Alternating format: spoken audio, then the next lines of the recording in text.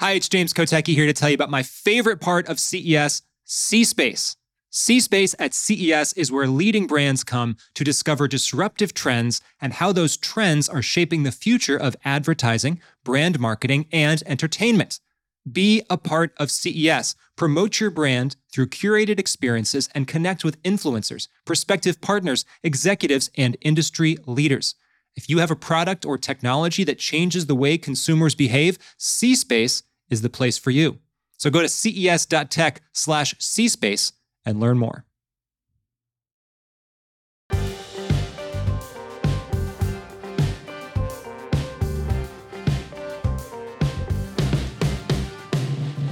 This is CES Tech Talk. I'm James Kotecki. CES 2024 is January 9th through 12th in Las Vegas, and it's time to build the hype. So let's get smart about the world's most influential tech event. Today, we dive into consumer entertainment trends that will shape CES 2024 and beyond. And who better to guide us through this world than Jessica Boothe, the Director of Market Research at the Consumer Technology Association, the producers of CES and this very podcast. Also joining me is Andrew Wallenstein, President and Chief Media Analyst of the Variety Intelligence Platform. That's Variety's subscription service for analysis of the entertainment industry. So, I spoke to Andrew early this year in the C-Space studio at CES 2023, but now we are deep into the summer. Writers and actors are on strike. Companies are making plans for CES 2024, but what kind of entertainment future should they expect? Andrew, Jessica, thank you for gazing into the crystal ball with us. Welcome to the show. Good to be here. Thank you, James. So, Jessica, you're looking at these trends for the Consumer Technology Association. It feels safe, seems safe to say that from a consumer perspective, it's all about streaming. That's the future. Is that true? And can you give us some data points just to help us ground this conversation? Absolutely. And I will say I was kind of stunned by the numbers in a good way. Throughout the year, we're kind of tracking ownership, purchase intent, and we're looking at a lot of different consumer data points. And in our July sales and forecast, we specifically looked at the streaming numbers. And at that point, we saw that consumers were planning to spend $46.5 billion with a B, on streaming services. And I am not ashamed to admit I am feeding into that number myself. I'm sure you guys are as well. But I think that's a really exciting number and shows that consumers are really engaged with streaming services. Do you have a sense of how many of these the average person actually streams? I have Netflix, I have Hulu, I have Disney Plus, Max, Paramount, all these things. I don't know how many people have. Maybe Andrew might have a number of how many they actually have, but I was just saying holistically, the 46.5 billion is a great number that we're seeing that consumers are leaning into. And we're actually going to see that grow in the upcoming year to 48.5. So we really are seeing that consumers are adapting and really like that streaming technology and are continuing to consume a lot on their mobile, their television, and really buying a lot of devices that are kind of helping them consume. I know I've seen a lot of different stats in terms of how many services per household. And depending on what you look at, that number deviates a bit. I believe the one I saw back a number of months ago from Deloitte said it was about 4.5 per household. And I'd be surprised if it goes further up than that because that's a big number. Yeah, and there's so much content out there. And so obviously we've got this huge growth in streaming. The future looks bright if you're just from the perspective of who, though, right? Because, Andrew, as you digest this data, as you think about that number, that huge number, and you look at it through the lens of the entertainment industry, how do industry leaders feel about this trend towards the streaming future as we stand here in the middle of 2023? Well, let's drill a little deeper than that big top line number. And I think there may be some more troubling trends, especially as I sit here in Los Angeles, where we're a few weeks into 2 strikes. And things do look a little bleaker, regardless of whether you're a streaming service, you're a television network, you're a movie studio.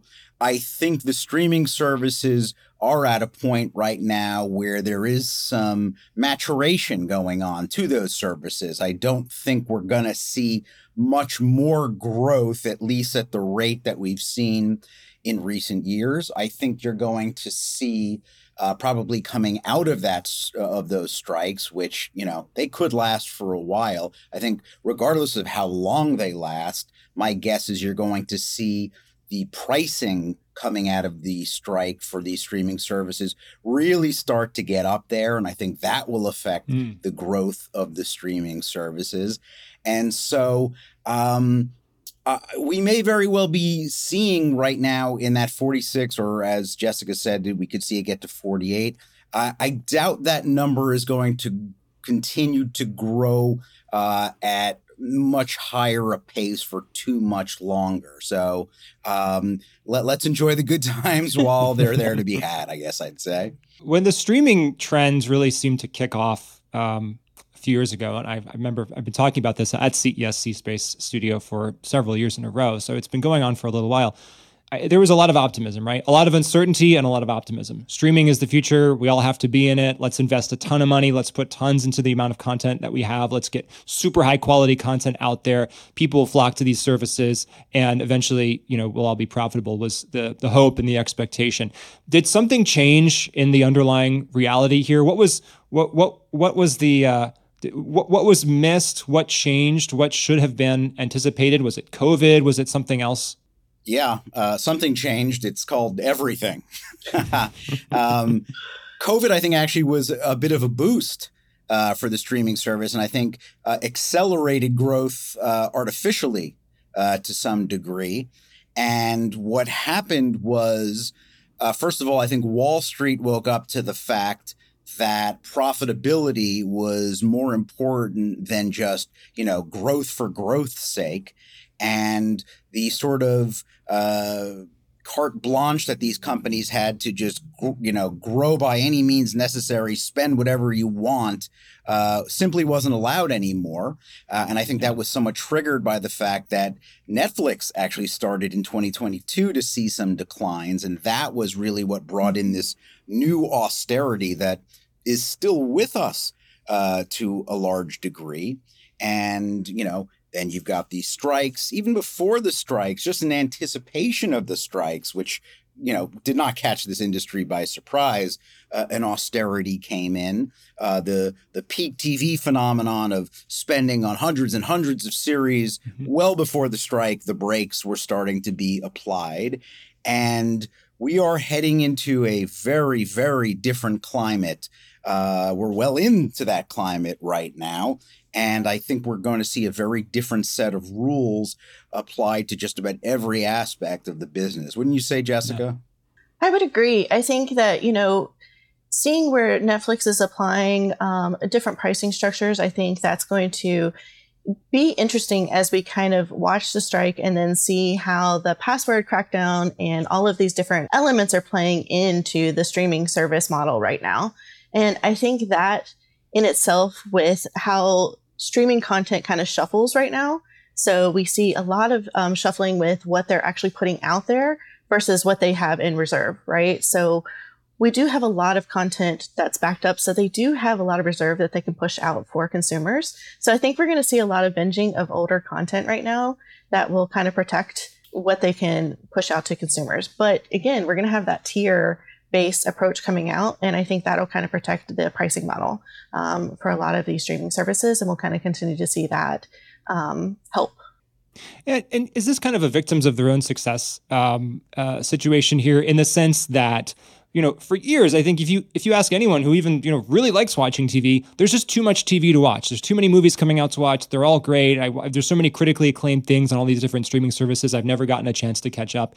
And, now we're well beyond COVID, obviously. So people aren't, maybe spending as much time with their screens as they were at the peak of that lockdown phenomenon. So I want to push on this question a little bit more of, like, is this a genuine concern or fear, or just a real thing that's going to happen where consumers may not necessarily notice if there's a slowdown in the amount of streaming content that's coming out, either for austerity reasons or strike reasons, because they can just go watch so much other stuff that's relatively recent, still looks as good as the stuff that they're used to watching, and they can just finally catch up on all of these things. Andrew, what do you think? Do consumers care?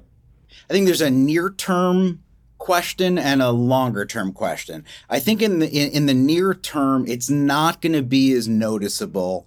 I think, first of all, the strike's really going to impact scripted content more so. There's still unscripted content won't be as affected, international, documentary, sports.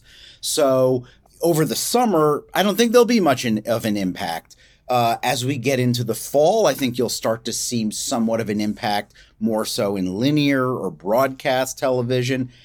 Depending on how the strike continues to last, and, it could easily last through the end of the year, in my opinion, I do think you'll start to see an impact. Yes, to your point, I think you will see an embracing of the catalog content, the very deep catalogs that are on these streaming services. You're already starting to see. I just saw a stat today that Suits is on, I think, Netflix and another streaming service, and that's an old USA show. Meghan Markle, I think, what made her famous before getting married to Prince Harry, is setting a record, just incredibly embraced, and speaks to the power of catalog content.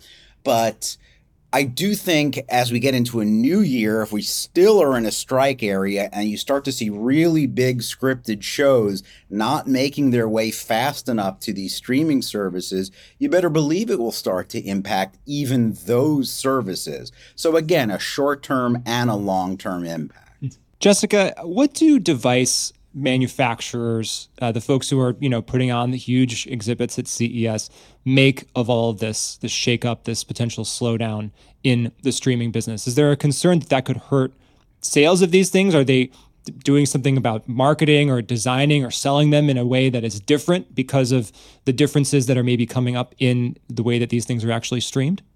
So we aren't seeing necessarily a slowdown in how they're being shipped and or designed. I think that we're still seeing strong positioning in terms of those products going out. So just this year, when we did our ownership and market potential, we saw that 63% of people indicated they owned a streaming media device. That was up 8 percentage points from last year. So again, a strong foothold within the US household of streaming media devices. And that's where people are still continuing to, again, watch streaming media. And of that, 25% of people are indicating they are going to continue to buy streaming media devices. And that is, again, upgrading and going in their second or third televisions. Mm-hmm. We're also seeing continue growth in our smart TVs. So internet-enabled TVs are up to 74% ownership in households, which is about 92 million households, indicating that they have a smart TV. So again, a lot of consumption.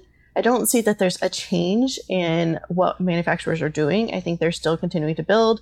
I think they're still continuing to ship out, and consumers are still consuming and wanting to purchase those type of items. I think it's just, again, to Andrew's point, I don't think there's going to be a short-term effect. I think consumers are still going to want to purchase and have these devices ready because they know in the long term the content is going to be there. And I assume that's also kind of going along with internet speeds just continuing to increase, or the availability of broadband for folks being able to buy multiple devices and then stream in multiple rooms. You got the kids on their iPads, you got the parents in the other room watching something else, you got somebody else gaming in the next room over. Exactly. I think that we are continuing to watch as broadband continues to speed up, but I also think there's another interesting point that you bring up about how people are consuming their content, right? So we talk generally about smart TVs, and we talk about streaming media devices, but we are seeing a new generation that is consuming content differently. So specifically thinking about Gen Z, in their households, among those who are 18 plus, they're not necessarily buying as many TVs. They have a 68% ownership of TV versus the 87% of households total owning a television. So there is a different ecosystem of people watching TV or streaming content differently. So I think that is something that everybody's kind of watching right now, is how the up and coming generation, Gen Z, will be watching this content, because they're not necessarily sitting in front of a TV to consume. And of course, Gen Z, probably more than previous generations, although I think all of us are doing this to some extent, is also consuming a lot of, YouTube content, user-generated content.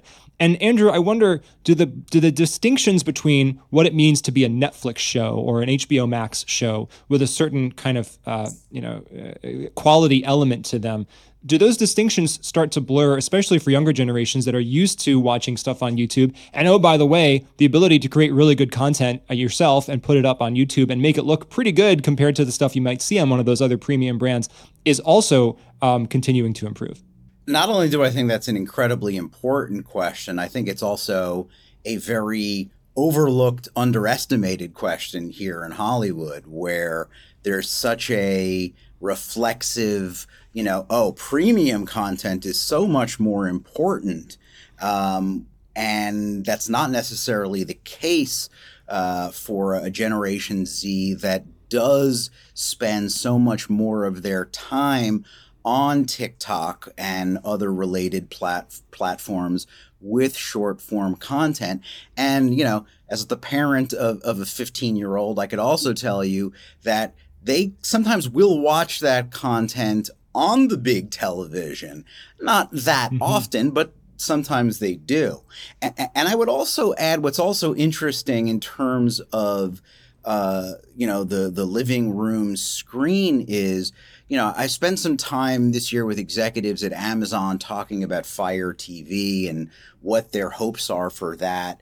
And the thing to keep in mind with younger generations who, to Jessica's point, may not necessarily look to that device in the living room for entertainment as much as they do a mobile or laptop is Amazon and other players in this space as well don't just design that living room set for entertainment anymore.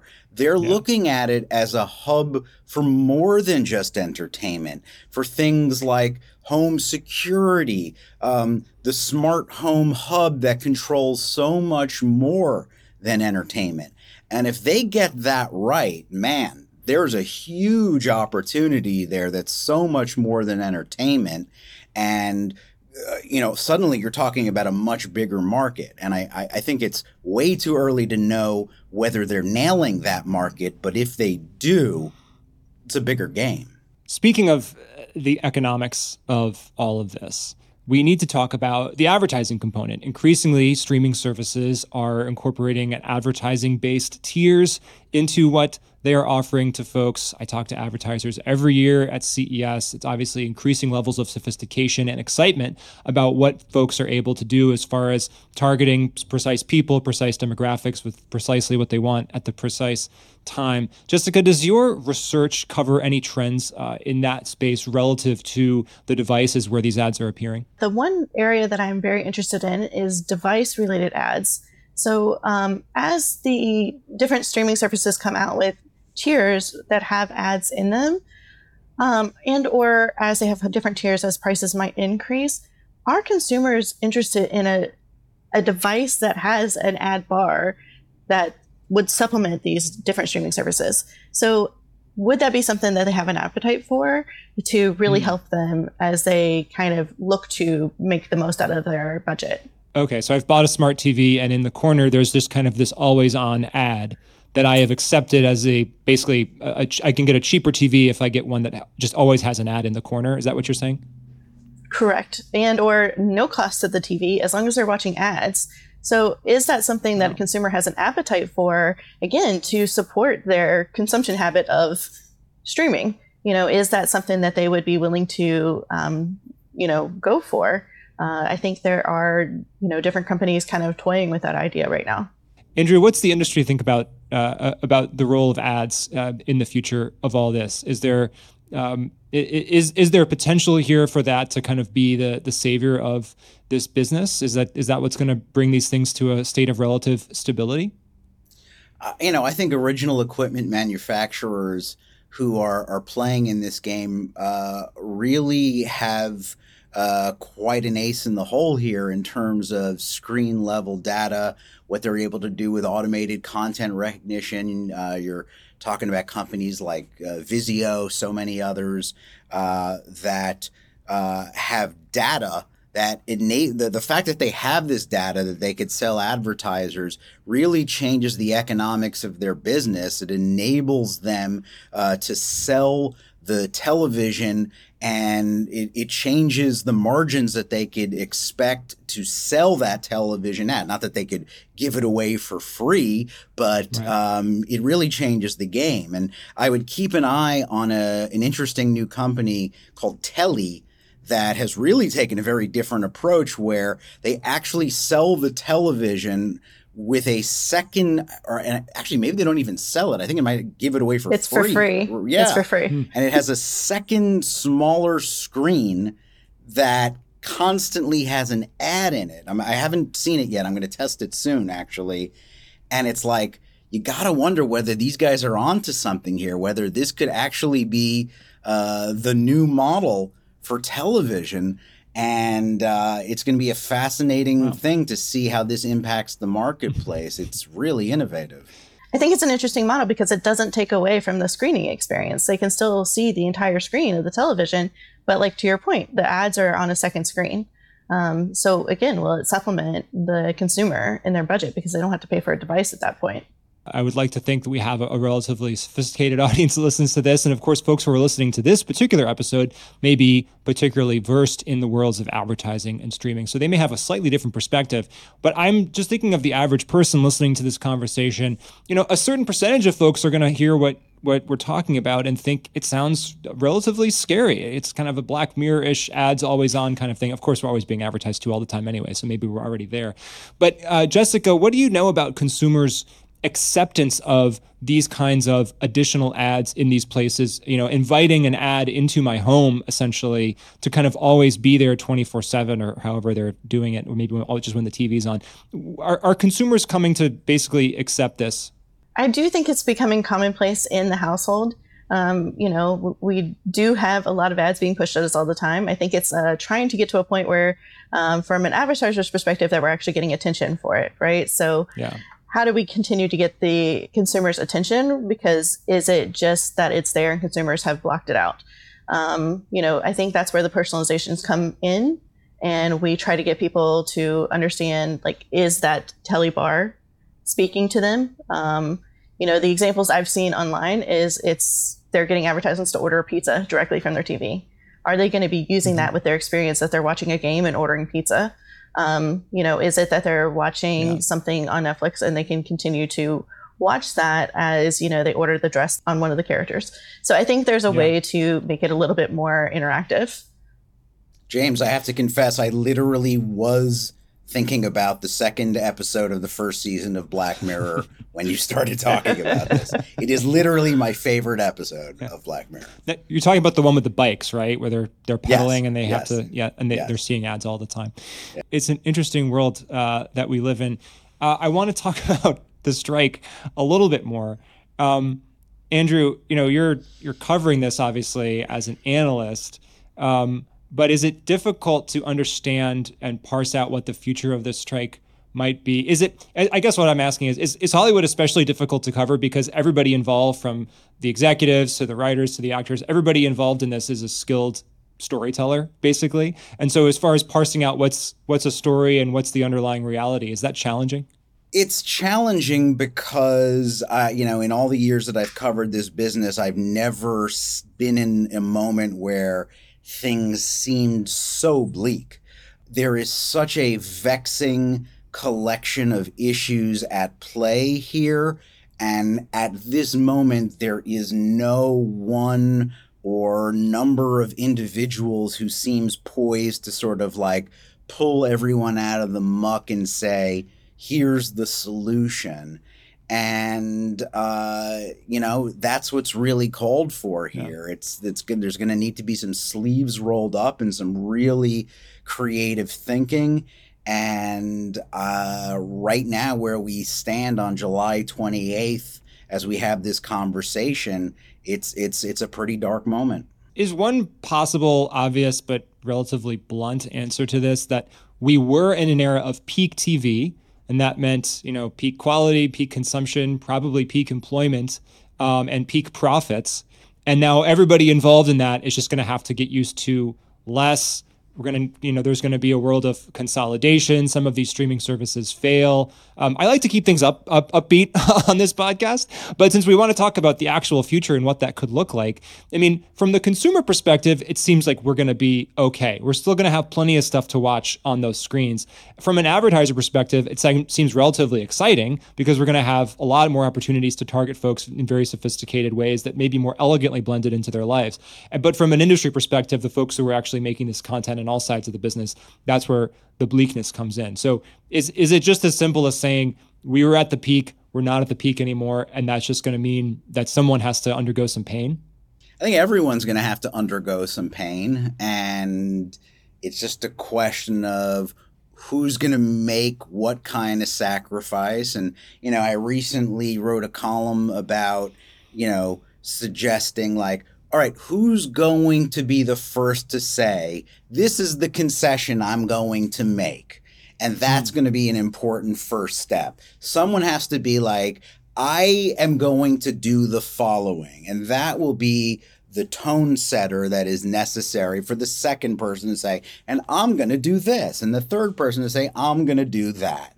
And maybe then we'll get somewhere. Jessica, does your research on, as you look at the market, as you look at consumer behavior, purchasing behavior, does it give you any additional insight into how things might actually shake out? Because it strikes me that so much of the reason for the streaming business even to exist, go through all of the things that it's gone through and be at this moment now, it's all down to just the technology that actually supports it. If we didn't have this technology, this ubiquity of devices, we would be in a different world. So from your perspective, where do you stand? I do think that the technology gives the consumer a streamless and efficient way to connect to content. So I do see that we're seeing a slight decline in cord cutting. So people just don't want to have that box on their, on their vanities or wherever they're having their TV at. So we are seeing that people, again, are liking the option to stream content, whether that be like the live TV versus the ability to kind of go through the streaming services. So I think we'll actually get to a point where they enjoy having the streaming content, even if it's less than what they had before, if it's not at the peak. Overall, cord cutting is still happening. It's just the boxes. We're talking about the boxes. Right. But overall, boxes or no boxes, cord cutting is accelerating, probably, I would bet, permanently declining in a way that is irreversible and is largely a function of the fact that streaming, for all its problems, is a compelling alternative, and the companies that are in both of these businesses are diverting more and more of their programming energies and investment into streaming, weakening cord cutting, and that is not going to change. And I don't think the pay TV programming world will ever die out completely, but it will hit a floor that will be far from what it once was. And I think really the biggest question is sports and how much of it will convert out of pay TV, because it's pretty much almost holding it up single-handedly right now. I think it's just a new way of how it actually looks. So to your point, again, like, is it coming through a streaming device, or how is it actually coming through in terms of that cable interaction? Because how are people viewing, to your point, the live? The reason that sports is on, more on paid TV than live TV, although obviously there's plenty of live sports that you can also stream or get without a cable subscription to. But that's basically a business decision, right? Like, there's not necessarily a technological reason or barrier that you couldn't just have sports streaming all the time too. So I'm curious from both of you, as we wrap this up, is there Andrew, you talk about a floor to paid TV, I guess we can say more traditional cable TV.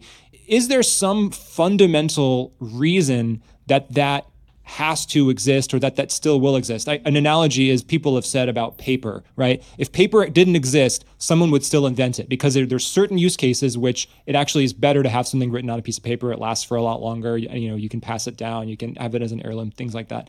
So is there any structural reason for it, or is it just going to be the continued business gyrations and kind of inertia of, let's say, maybe largely older folks who don't want to get rid of cable for some reason? That's what's keeping it afloat. It's a good question. I do think it will be largely inertia. I don't know that there is any sort of fundamental reason beyond that it would exist. I just think there's an older audience that's used to it and will, some combination of watered down sports and news that will stick with it. And, maybe that's 30 million people or something, and they'll pay for it till the bitter end. And, it's kind of like DVDs, which, people think has completely disappeared. It hasn't. There's still a business there. It's never going to go away. I don't know why it still exists. I don't know that there's any actual reason for it, but there are collectors out there. It's a shadow of its former self, but it does still exist. Yeah. Yeah. And maybe another answer to that question is just, we don't know. For some reason in the future, maybe there is a discovery by folks of some, either for vintage nostalgia purposes or some other kind of technological reason. I'm just like reliability or something like that. The aliens take out our internet and we have to just rely on cable or something. I don't know what it's going to be. Well, listen, I really appreciate you both for joining me today. Andrew Wallenstein of Variety Intelligence Platform and Jessica Boothe of the Consumer Technology Association. Thank you so much for joining us today. Good to be with you. Thank you. Well, that is our show, CES Tech Talk. That's it for now, but there's always more tech to talk about. So please subscribe to this podcast and you won't miss a moment. And you can get even more CES and prepare for Las Vegas at ces.tech. That's ces.tech. Our show today is produced by Nicole Vidovich and Mason Manuel, recorded by Andrew Lin, and edited by Third Spoon. I'm James Kotecki, talking tech on CES Tech Talk.